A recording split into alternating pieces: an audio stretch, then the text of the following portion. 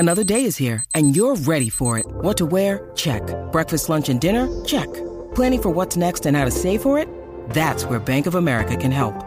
For your financial to-dos, Bank of America has experts ready to help get you closer to your goals. Get started at one of our local financial centers or 24/7 in our mobile banking app. Find a location near you at bankofamerica.com/talktous. What would you like the power to do? Mobile banking requires downloading the app and is only available for select devices. Message and data rates may apply. Bank of America N.A., member FDIC. When you need mealtime inspiration, it's worth shopping Kroger, where you'll find over 30,000 mouth-watering choices that excite your inner foodie. And no matter what tasty choice you make, you'll enjoy our everyday low prices, plus extra ways to save, like digital coupons worth over $600 each week. You can also save up to $1 off per gallon at the pump with fuel points. More savings and more inspiring flavors make shopping Kroger worth it every time. Kroger, fresh for everyone. Fuel restrictions apply. With threats to our nation waiting around every corner, adaptability is more important than ever. When conditions change without notice, quick strategic thinking is crucial. And with obstacles consistently impending, determination is essential in overcoming them. It's this willingness, decisiveness, and resilience that sets Marines apart. With our fighting spirit, we don't just fight battles, we win them. Marines are the constant our nation counts on to fight the unknown. And through adaptable problem solving, we do just that. Learn more at marines.com. With a new podcast every day of the Premier League season, this is Football Social Daily. You can forget the Super Bowl because we've got some proper football for you. There'll be more people inside Old Trafford tonight to watch the Seagulls and the Devils than watched Snoop and Dre at halftime. There'll be sticks of rock instead of Dwayne The Rock, Marcus Rashford instead of Marshall Mathers. It's Manchester United against Brighton and Hove Albion in the Premier League. And if that wasn't enough for you, the blue half of Manchester are on their travels in Europe, where they've touched down in Lisbon to take on Sporting in the last 16 of the Champions League tonight. But they are missing their MVP, Jack Grealish. And he might only have been there a matter of weeks, but Kieran Trippier is already looking like Newcastle's precious place kicker, but he's on the injured roster at the moment, as a broken foot will keep him out as the Magpies battle to beat demotion. All of that to come on Football Social Daily, the Premier League podcast, with a new episode on good old English top-flight footy every single day of the season. My name's Niall, and the field judges joining me today to cast their eyes over proceedings are Marley Anderson and Joel Tudor. Morning, fellas. Morning, guys. You all right? Morning. I thought I tuned into an NFL podcast then. No, you haven't. You've tuned into an EPL podcast. Did you watch the Super Bowl, Marley? Did you catch any of the halftime entertainment or anything like that? I did watch the first sort of quarter, and then I got towards halftime, and it was like coming up to 1 a.m, and I thought if I stay and watch halftime, it'll be like 1:30. And then we were in the office yesterday, weren't we? So I binned it off before I had a little sleep hangover and went to bed just before Dr. Dre and all the old timers rolled out. Yeah, I enjoyed the halftime show, I must be honest, but I much prefer seeing two mascots have a 100-metre sprint from one goal to the other. That's how we do it. I mean, all of these people saying, Joel, halftime entertainment in the Premier League, it won't work, will it? I mean, let them in the NFL have their thing and we can have ours of drinking pints and eating pies. Okay. Can you imagine that at a Premier League ground? The guys in the crowd end up chanting some horrible chants at the people in the middle. So yeah, I don't see that working. I can just imagine it now, to be honest. I must be honest, I absolutely loved Dr. Dre and Snoop doing their thing. Dre coming out of the bottom of the stadium on his sort of white mixing desk. I thought it was absolutely brilliant. But as I said in the intro, there will be more people inside Old Trafford tonight to watch Manchester United against Brighton in the Premier League than there were in Los Angeles to watch the Super Bowl inside the stadium on Sunday. It is the only Premier League game on tonight. Manchester United, of course, off the back of two 1-1 draws with Burnley and Southampton, both in the Premier League. And there's been a lot said about Manchester United's form, but they're still well within a shout of finishing in the top four, Marley, because with the results we've seen recently, nobody seems to want to grab that fourth place for themselves. Yeah, it's like a hot potato, isn't it? Everyone just passing it around to each other. Nobody wants to hold on to it and embrace the burn of staying in fourth. Yeah, I don't know. It's a really weird race because nobody's putting their stamp on it. West Ham look to be faltering a little bit. Jim will tell you that they have looked a bit tired for weeks now. Still haven't got a striker that's scoring. He's sort of relying on Jared Bowen quite a lot. Leicester are nowhere near, even though they've been the one who've put their sort of grip on fourth in the last couple of seasons before falling away towards the end. They're not even in the race this year.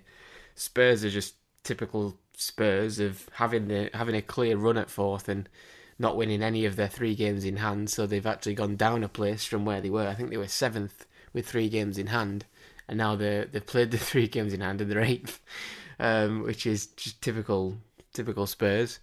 And then you've got Man United, who are just dealing with all kinds of things which aren't really related to football. This whole leak thing, this the Ronaldo debate, which just simply won't go away. This is he good for the team, or does the bad outweigh the good of carrying his ego and getting him into the team and stuff? And whether that's just or unjust, I'm not sure. But there's plenty going on at Man United right now, and I think they've got a clear chance to sort of set it right tonight, because beating Brighton would be a good result. But Brighton are a tidy team. They're much better than Southampton and Burnley, who've just took points off Man United. So if you take that into consideration, you're probably saying this is a really tough game for Man United, having just played at the weekend, and sort of a few more eyes being on them on a Tuesday night as well, with the rivals and other top 4 competitors not playing. So yeah, it's a big game for Man U tonight.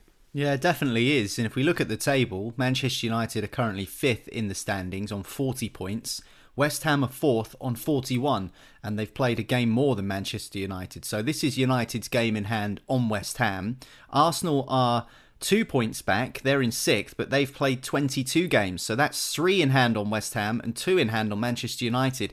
But United can put the pressure back on Arsenal with victory tonight over Brighton. That will put them on 43 points and 2 points clear of West Ham United. And that will move them up into the top 4, into 4th position. So that's what's at stake for Manchester United tonight. And Marley touched upon it there.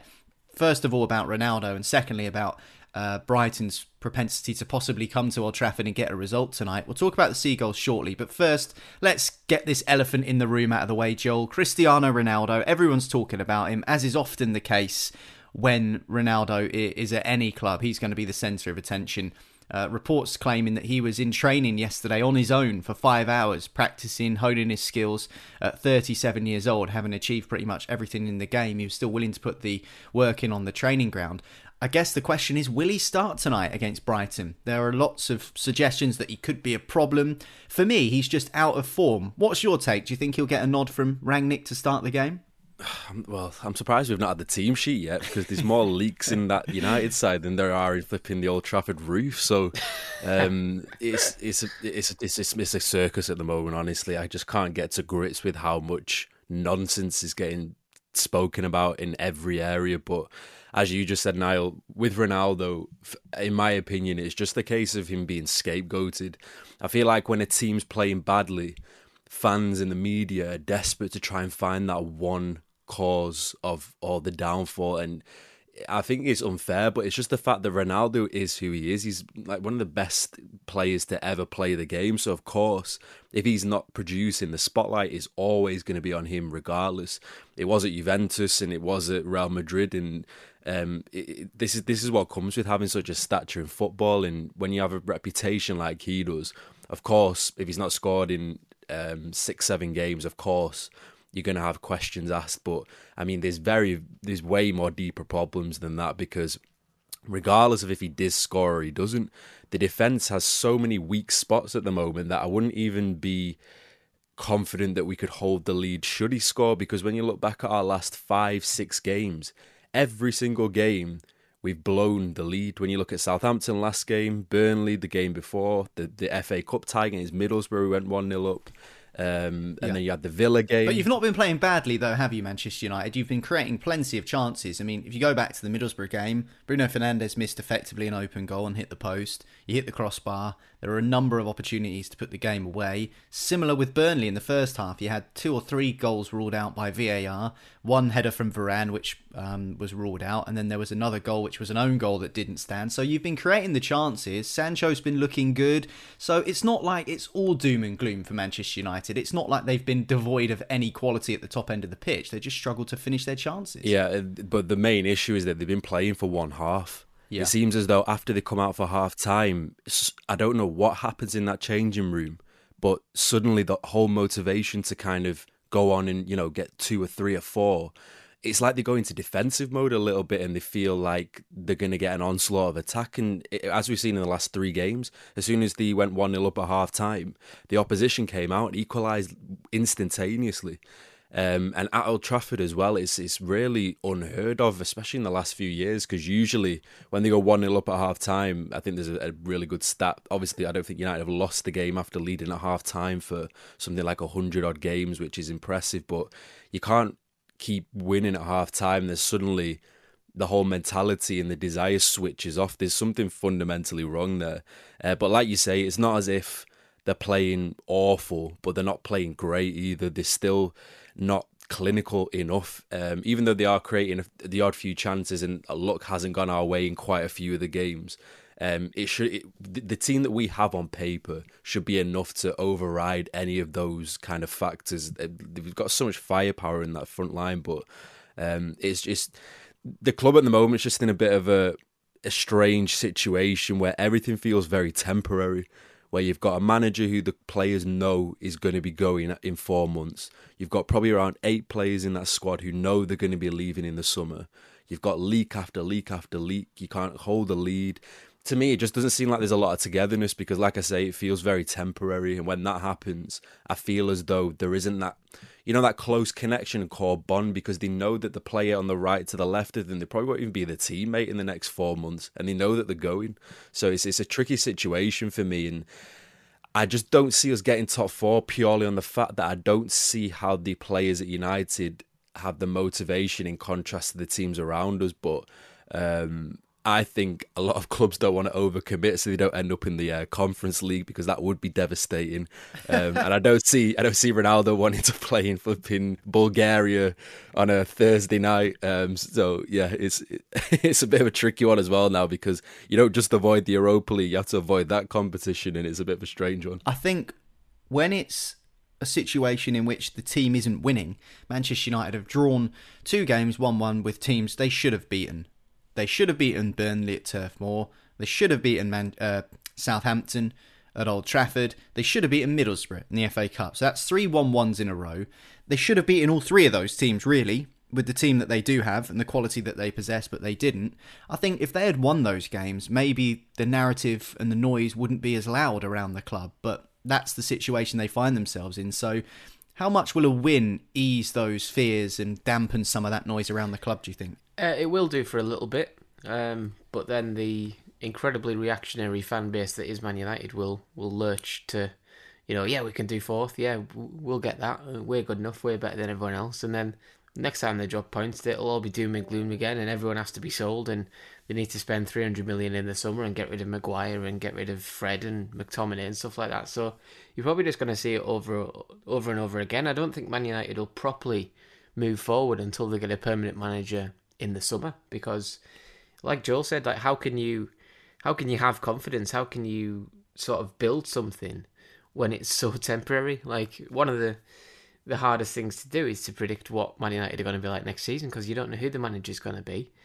You don't know what players they're going to fancy or not fancy. You don't know whether they want to work with Rangnick, this new model they've got. It's very possible that somebody can come in as a chosen manager and say, no, I don't want to work with Ralph Rangnick actually, and that might bump them down to 2nd or 3rd choice manager, and things like that. So yes, like that, in the short term, it will give them a lot more confidence and improve the mood around the club a little bit, but it doesn't get rid of the problems. It almost papers over the cracks a little bit, because there are still bigger problems at Man United, no matter what the result tonight. But in the short term, they need it because fourth is still there. Fourth isn't going away for them because, as we said before, everybody else doesn't seem to want it. So as long as that is happening, Man United do still have a chance. And if they can sort it out and patch it up in the short term, they could still qualify for the Champions League next season, which would be a ridiculous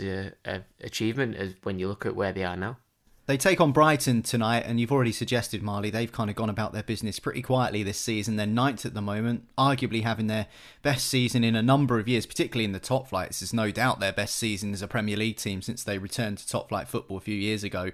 Arguably also, they're a better team than Burnley and Southampton, who United just drew with in back-to-back Premier League games. They've also given Manchester United some issues in the past. I remember the opening game of 2 seasons ago where it took a Bruno Fernandes penalty after the final whistle had gone, and I think that Brighton broke the record for the most times that the woodwork had been hit in a game since they had started taking statistics. So that was a good game. So there's been some good matches between these two in the past, so I don't think Brighton should be looked at in this game as sort of cannon fodder for Manchester United. If anything, far from it. Yeah, no, Brighton, Brighton, you've got to be good to beat Brighton, I think. They won't let you play.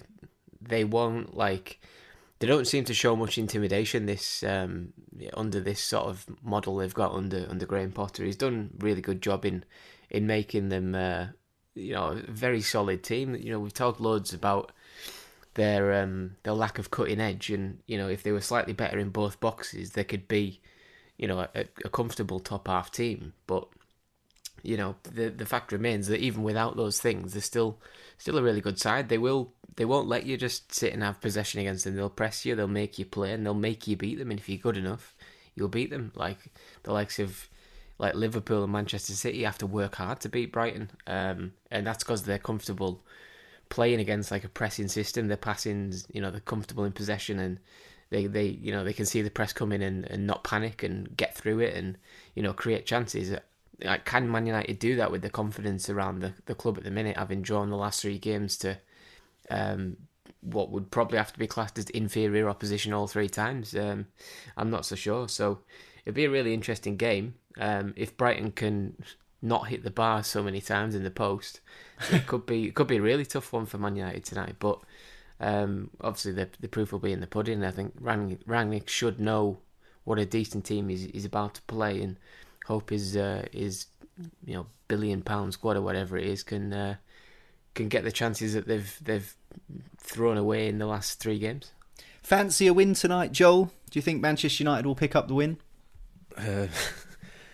I can tell you that it probably will be around the 1-1 mark, and then we'll go from there and try and go again, as all the players say. Yes, I honestly just don't know what to expect. All I know is that we're going to probably take the lead at half-time, and then from then on, let your imagination run wild, honestly. It might be 1-0 at half-time. I was hoping for a full-time score rather than a half-time score, but I can see why you've done that. We're going to talk from one United to another after the break. Newcastle United, they have been the team of the moment at the bottom half of the Premier League table. Kieran Trippier, since he's come into St James's Park, has been a revelation, but he's injured and he'll be missing for a few weeks at the very least. We'll get Marley's take on that next here on Football Social Daily. Football Social Daily. Subscribe to the podcast now so you never miss an episode. Football Social Daily. Find more great sport at sport-social.co.uk. Welcome back. This is Football Social Daily, your daily Premier League show from Sports Social. And Newcastle United's Kieran Trippier is out. He's got a fractured foot. He's injured his 5th metatarsal, may well need surgery to enable that to heal slightly quicker. 80 days is the expected return to play time, according to the data from the last 10 years. Injury expert Ben Dinnery has predicted it takes roughly around that long for a player to be back. So he'll miss definitely the next Newcastle game, but he could be out for up to around 2 or more months. First reactions, Marley, as a Newcastle fan, from a neutral perspective, it looks like a blow. What's your thoughts as a fan? Yeah, it's a big blow, to be honest. I think he's pretty much typified what has improved around Newcastle in the last month that he's played. His sort of commitment and fight is exemplary to everything. He's give us more quality. He's give us quite a bit of leadership. He was captain in the last game when Lascelles was out with illness. He captained the team against Aston Villa before he went off. So that just sort of proves what his impact has been off the field. And on it, he's been superb. Obviously, the 2 free kicks speak for themselves. And the level of performance against Everton, he was outstanding. Never put a foot wrong, just intercepting everything, tracking back, organising the defence, putting decent crosses in, getting forward, proper all-action display. So it's disappointing to lose him because, a broken foot isn't an easy one. I was worried going into the Villa game that he wasn't going to play because he had a calf injury that he picked up against Everton, and that took him off in injury time. But he battled through that, he overcome that, and he's gone and broke his foot against Villa. Somebody stepped on him at a corner or something random. Didn't see the incident myself, but I think some people saying it was Coutinho stood on him by accidentally or something, and it's ended up breaking his foot. So it's that's something to do as well, because Coutinho weighs about 9 stone, so it must have been quite a stamp. So yeah, but it'll be a big blow. It's made slightly worse by the fact that the other right back, who's also been playing quite well, is Javier Manquillo, and he's been injured as well in the Villa game. He picked up a little knock, so we might be down to not the bare bones, because we've still got Emil Kraft who can play right back, and he'll probably be in the team for a couple of at least a few weeks, and we'll have to keep that confidence high, because around the club it's much better now. I think, to be fair, the way we're playing isn't just down to Kieran Trippier. It's he's been a big part of it, but the sort of philosophy of the team now and the approach to games is much more positive and front foot sort of based. And we're playing well, so hopefully that can continue this weekend, because we've got West Ham and then we've got Brentford after them before we play Brighton. So with West Ham faltering a little bit, they don't look unbeatable at the minute. Brentford have lost 6 or 7 in a row now, and then Brighton on the 5th of March is got to be back, rode on by me, who I got tickets yesterday. Yeah, you were in the queue for an hour yesterday trying to get tickets for that game. You got a seat up in the gods, but you managed to get one. Yeah, I realised yesterday that I think there's 14 flights of stairs to go up, so I'll probably start the match a few pounds down from what I arrived at the ground in. So I'll have a couple of pints before kick-off, and then walk them off, going up and down them stairs up to the gods at up above the Leeds end. You'll be sober by the time you get to the top, that's for sure. It's a long way up. Run, but I'll have had too many and fall back down them again. Kieran Trippier has been massive for Newcastle in the last couple of games, obviously scoring a couple of direct free kicks, having a direct impact in the 3 points that they've picked up in the last couple of games. I guess he's already had an impact, Joel, which could be huge on Newcastle's season, even if he doesn't play another game for the next 2 months. We were discussing this in the Sports Social Office yesterday about how, the 6 points that he's played a part in the last 2 games in particular for Newcastle United, that might even be the difference between them staying up and getting relegated. So even if he doesn't play for a while, he's still had a pretty big impact. Yeah, I mean, when I watched that free kick he scored, it just took me back to that beautiful day in 2018 where he gave us all such a beautiful day. Yeah, well, beautiful few minutes, shall we say. Yeah, I know exactly where I was when that goal went in, and I think everyone who's an England fan probably I think everyone does. knows that. Yeah, it was a beautiful first 45 minutes, put it that way.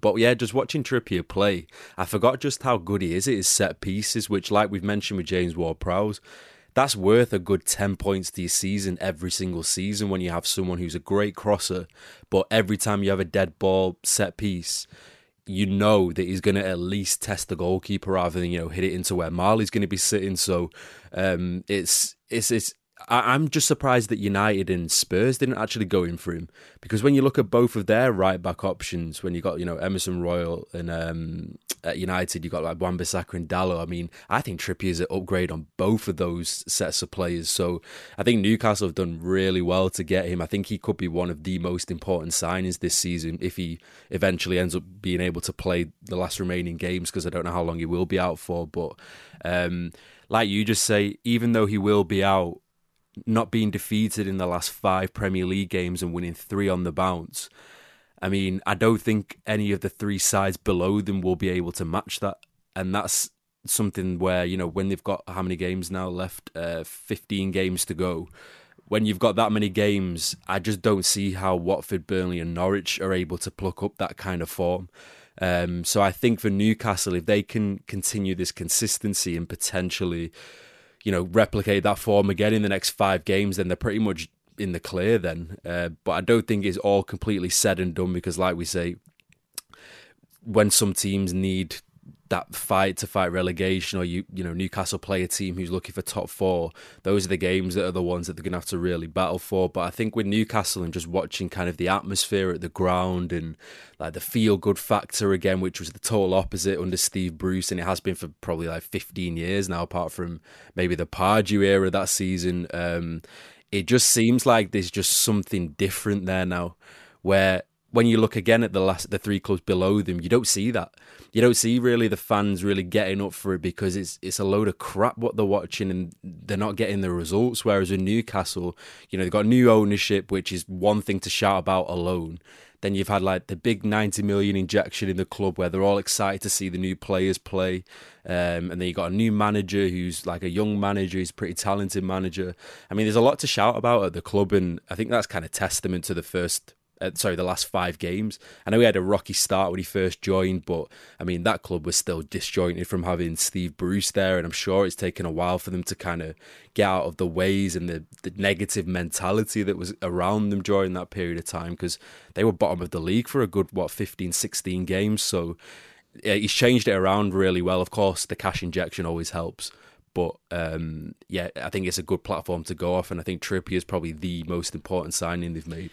That's a really good point, isn't it, Marley? Are Newcastle in a place currently out of the relegation zone with a points cushion now to Norwich, which looked unlikely only a month or 2 ago? Are they in a position now where their confidence is up, even though they'll be missing Trippier in the next game, 2 games, however many games? He has been important, but not talismanic, and the feeling around the club is now one of confidence that you can go into your next couple of games off the back of a string of wins and get a result there as well. It's not like, oh no, Trippier's out, what are we going to do? Yeah, it's. I think the biggest thing around us is 100% the feeling around the club, because everybody's been playing, close to the best in that 11, that starting 11.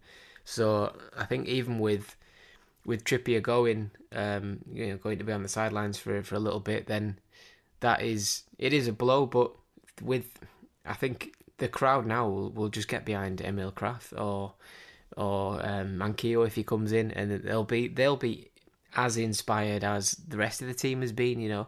Everybody's playing way above the standard that they were under Steve Bruce. Joe Linton's, I don't know a player who's had such a transformation under Joe Linton. If you watch him play, what he does doesn't really make the highlights, because he's a box-to-box powerhouse. It's unbelievable watching him play now. And then you think back, and Steve Bruce just lumped him up front for 2 seasons and thought, well, he's 6'3", he must be able to play a striker.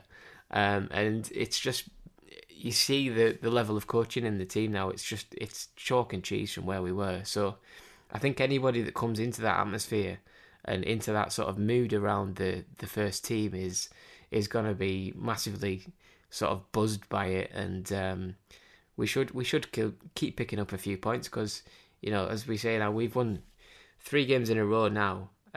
Norwich and Watford have only won 4 all season, so that sort of sums up the task. Like, if you was to say now, how many games is it going to take Watford to get 3 wins, you'd probably say about 30, and under the form they're in right now, because they don't look anywhere near good enough to stay up, and they're not in that sort of, they're not really pushing and picking up points every week. So you're looking at that and thinking it's Newcastle's sort of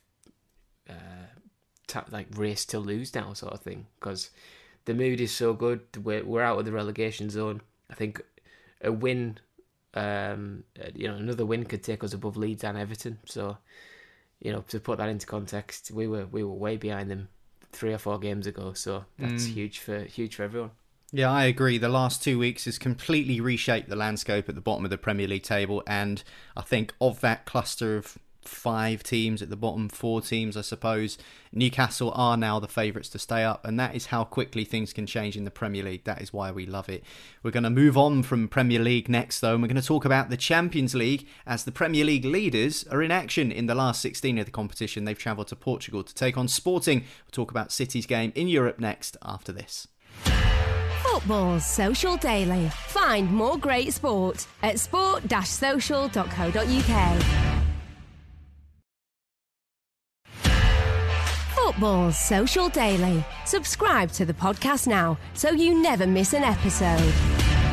This is Football Social Daily, your daily Premier League podcast from Sports Social. We are part of the Sports Social Podcast Network, which you can check out at our website, sport-social.co.uk. And when you get to the page, just click podcasts. It's the tab at the top of your screen, and you'll be able to check out all of the great shows we've got on offer there.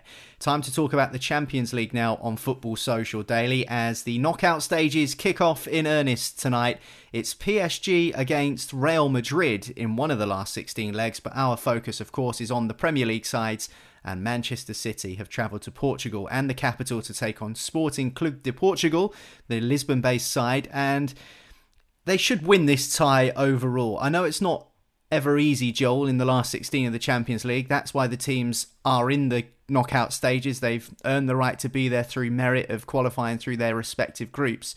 And although this looks like a favourable tie for Manchester City, they should come out on top over the 2 legs, but it probably won't be as easy as some are suggesting. Yeah, I mean, Sporting are no easy tie at all. I mean, they've only conceded 15 all season in the Portuguese league, and if anyone's seen their last game, where there was 5 red cards after full time, and of course Pepe was in the heart of it all. Yeah, I mean, like we've seen with City, City's got a very strange relationship with the Champions League. I remember speaking to my friend who's a City fan a while ago. I can't remember what it stemmed from now, where I don't know if they were playing Moscow and they banned them from the fans from the stadium, and that's the reason why they ended up booing the Champions League anthem before every game. Correct me if I'm wrong on that. It was something along those lines, and that's the reason why there's quite a cold relationship with the Champions League tournament as a whole. And it's a strange one because they have the team to do it. Clearly, I mean, they could easily go through to the semi-finals by a breeze, considering the form they're in at the moment. But with Sporting Lisbon, like we've said, I think in previous seasons they would have been a team that you could easily wipe over, but they are a pretty young, talented squad. But like we've said, as we've seen with City in the Premier League this season, and I've said before, they're just the Ivan Drago of the Prem. They just can't be beaten. Any kind of hit that they take where you think, oh, they might start slipping up a little bit here, they just end up going on like a 10-game winning streak, and that gets put to bed very, very quickly. The only issue with Pep, it's not these last 16 rounds, it's when you get to the semi-finals and you play against the likes of Real Madrid, Liverpool, they're pretty much the main 2-3, aren't they, really? Then, I don't know, sometimes it feels to me like the other team just wants it more than them. And I just don't know if it's strange because Guardiola's had a pretty decent Champions League record, but obviously that was only with Barcelona. With Bayern, I can't believe he never won one with that side. I'd say it's a massive failure on his part that he never won a Champions League with that side.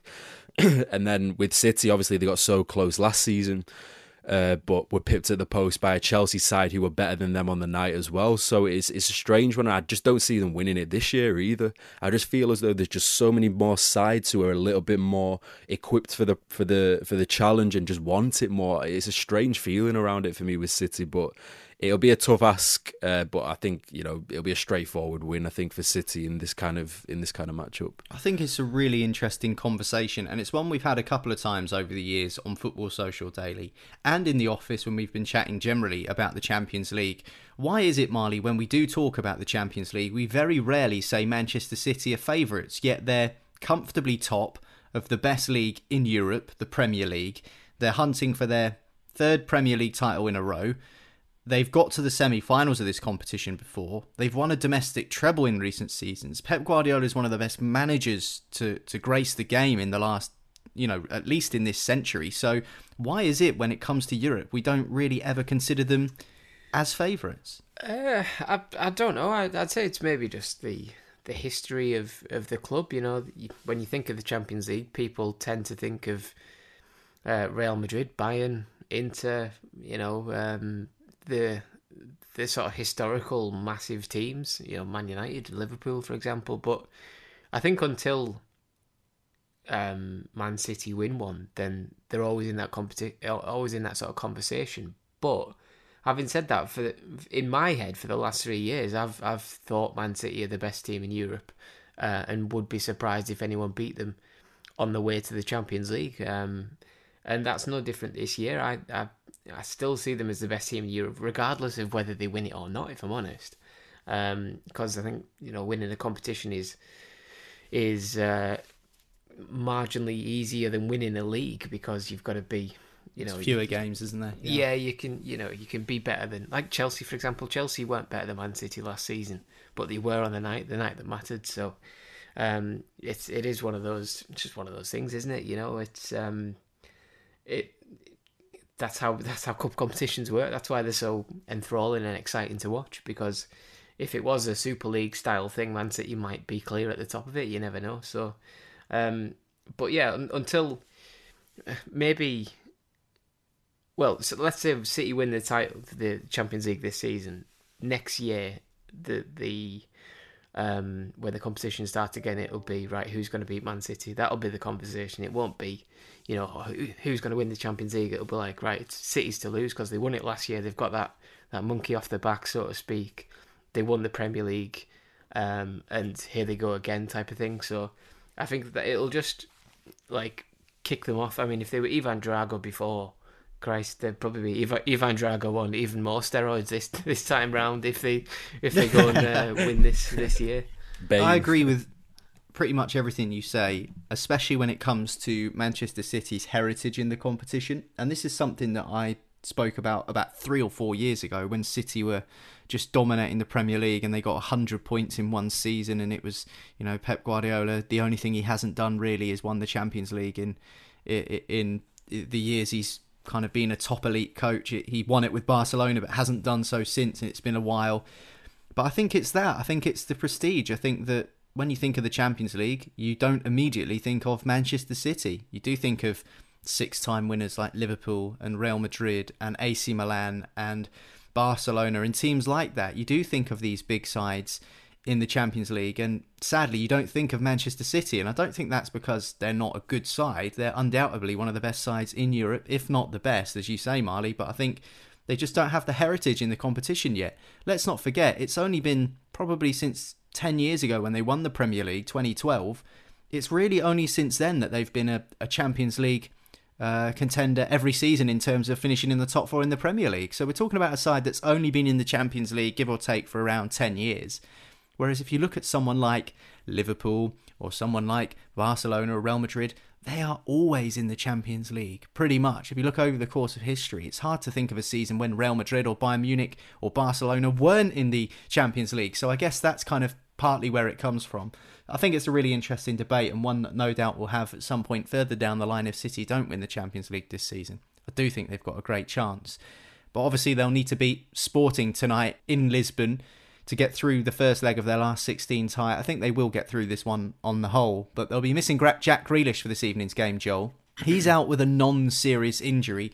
Now, on a personal level, I think that Grealish... hangover. Yeah, well, let's not get into that. But he'll be disappointed on a personal level, as the whole reasoning he gave for leaving Aston Villa to join Manchester City was to compete in the Champions League, compete at this level, the knockout stages of the Champions League, something he only would have watched on TV as a supporter up until last season when he joined the club in the summer. So he'll be disappointed to miss out tonight, won't he? Yeah, the Grealish situation's a little bit. I don't know the exact reasons for him missing out, but he's got an injury, but it's not one that's going to keep him not like for specified, right? Yeah. It's a strange one for me with Grealish because even before he went to City, I just didn't think it was the right club. That's not to say that in the future he's not going to do really well there because he is super talented, but I just think that when you look across their forward line, there's about 5 other players who do the exact same thing as him, if not better in a Guardiola system. Whereas when he was at Aston Villa, you know, he was able to take a little bit more touches on the ball. He was the catalyst in the side. He was the guy you would pass to. Now he's just another player who adds to the system that Guardiola's got. And I don't know, I think he's trying to adjust to that big time because he was used to being, you know, the captain, the talisman, the guy who got Villa out of the crap in most games. And now he's just a player who has to play in a very particular system, one which is very specific, where all the players have specific tasks and you have an area of the pitch that you need to cover. And it's going to take a lot of adaptation to go from a Villa to a Pep Guardiola side, which is so like well regimented. But I'm gonna go out on a whim here and just say that I think Grealish would have been better at United, to be honest. And I just of course you'd say that. Of course you'd say that because he's a top player. No, I know that. But I mean, they paid 100 million for him, so you would think that he would have done way better at City under a Guardiola team. I'm saying I think he would have been more suited to United, just in terms of the way we play. And I think he would have been more of a talisman in the United side. Like I say, with City, he's just another very talented player there. And I don't know how he overcomes that because the way Guardiola wants to play, it's not all about one player. It's about how the whole team plays as a unit, and I just don't see how he's meant to make a massive impact in that side. I honestly, if I was United now, I would literally test a bid because I truly believe that in the summer they should have gone for Kane. I swear to God, they should have gone for Kane, and it would cause earthquakes if we end up getting him.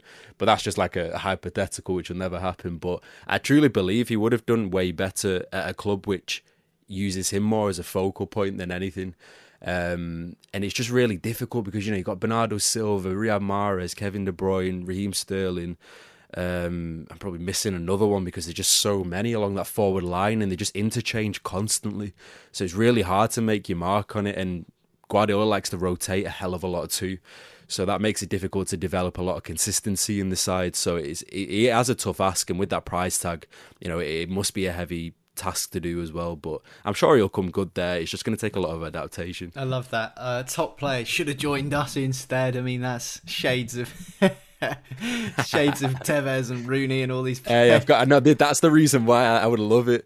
I just want them to feel that pain I felt when Tevez went there. It absolutely broke my heart, that. A Jack Grealish-less Manchester City travel to Lisbon today to play Sporting in their first leg of the last 16 of the Champions League. We'll of course have reaction to that result on tomorrow's podcast, as well as the game taking place in the Premier League tonight at Old Trafford between Manchester United and Brighton. But that is it for today's episode. Thank you very much, Joel. Thank you, Marley. Don't forget to hit subscribe. That way you won't miss an episode of the podcast. Again, we are the only show with a brand new episode on Premier League football every single day of the season. So smash that subscribe button and we'll catch you next time here on Football Social Daily. Football Social Daily. Subscribe to the podcast now so you never miss an episode.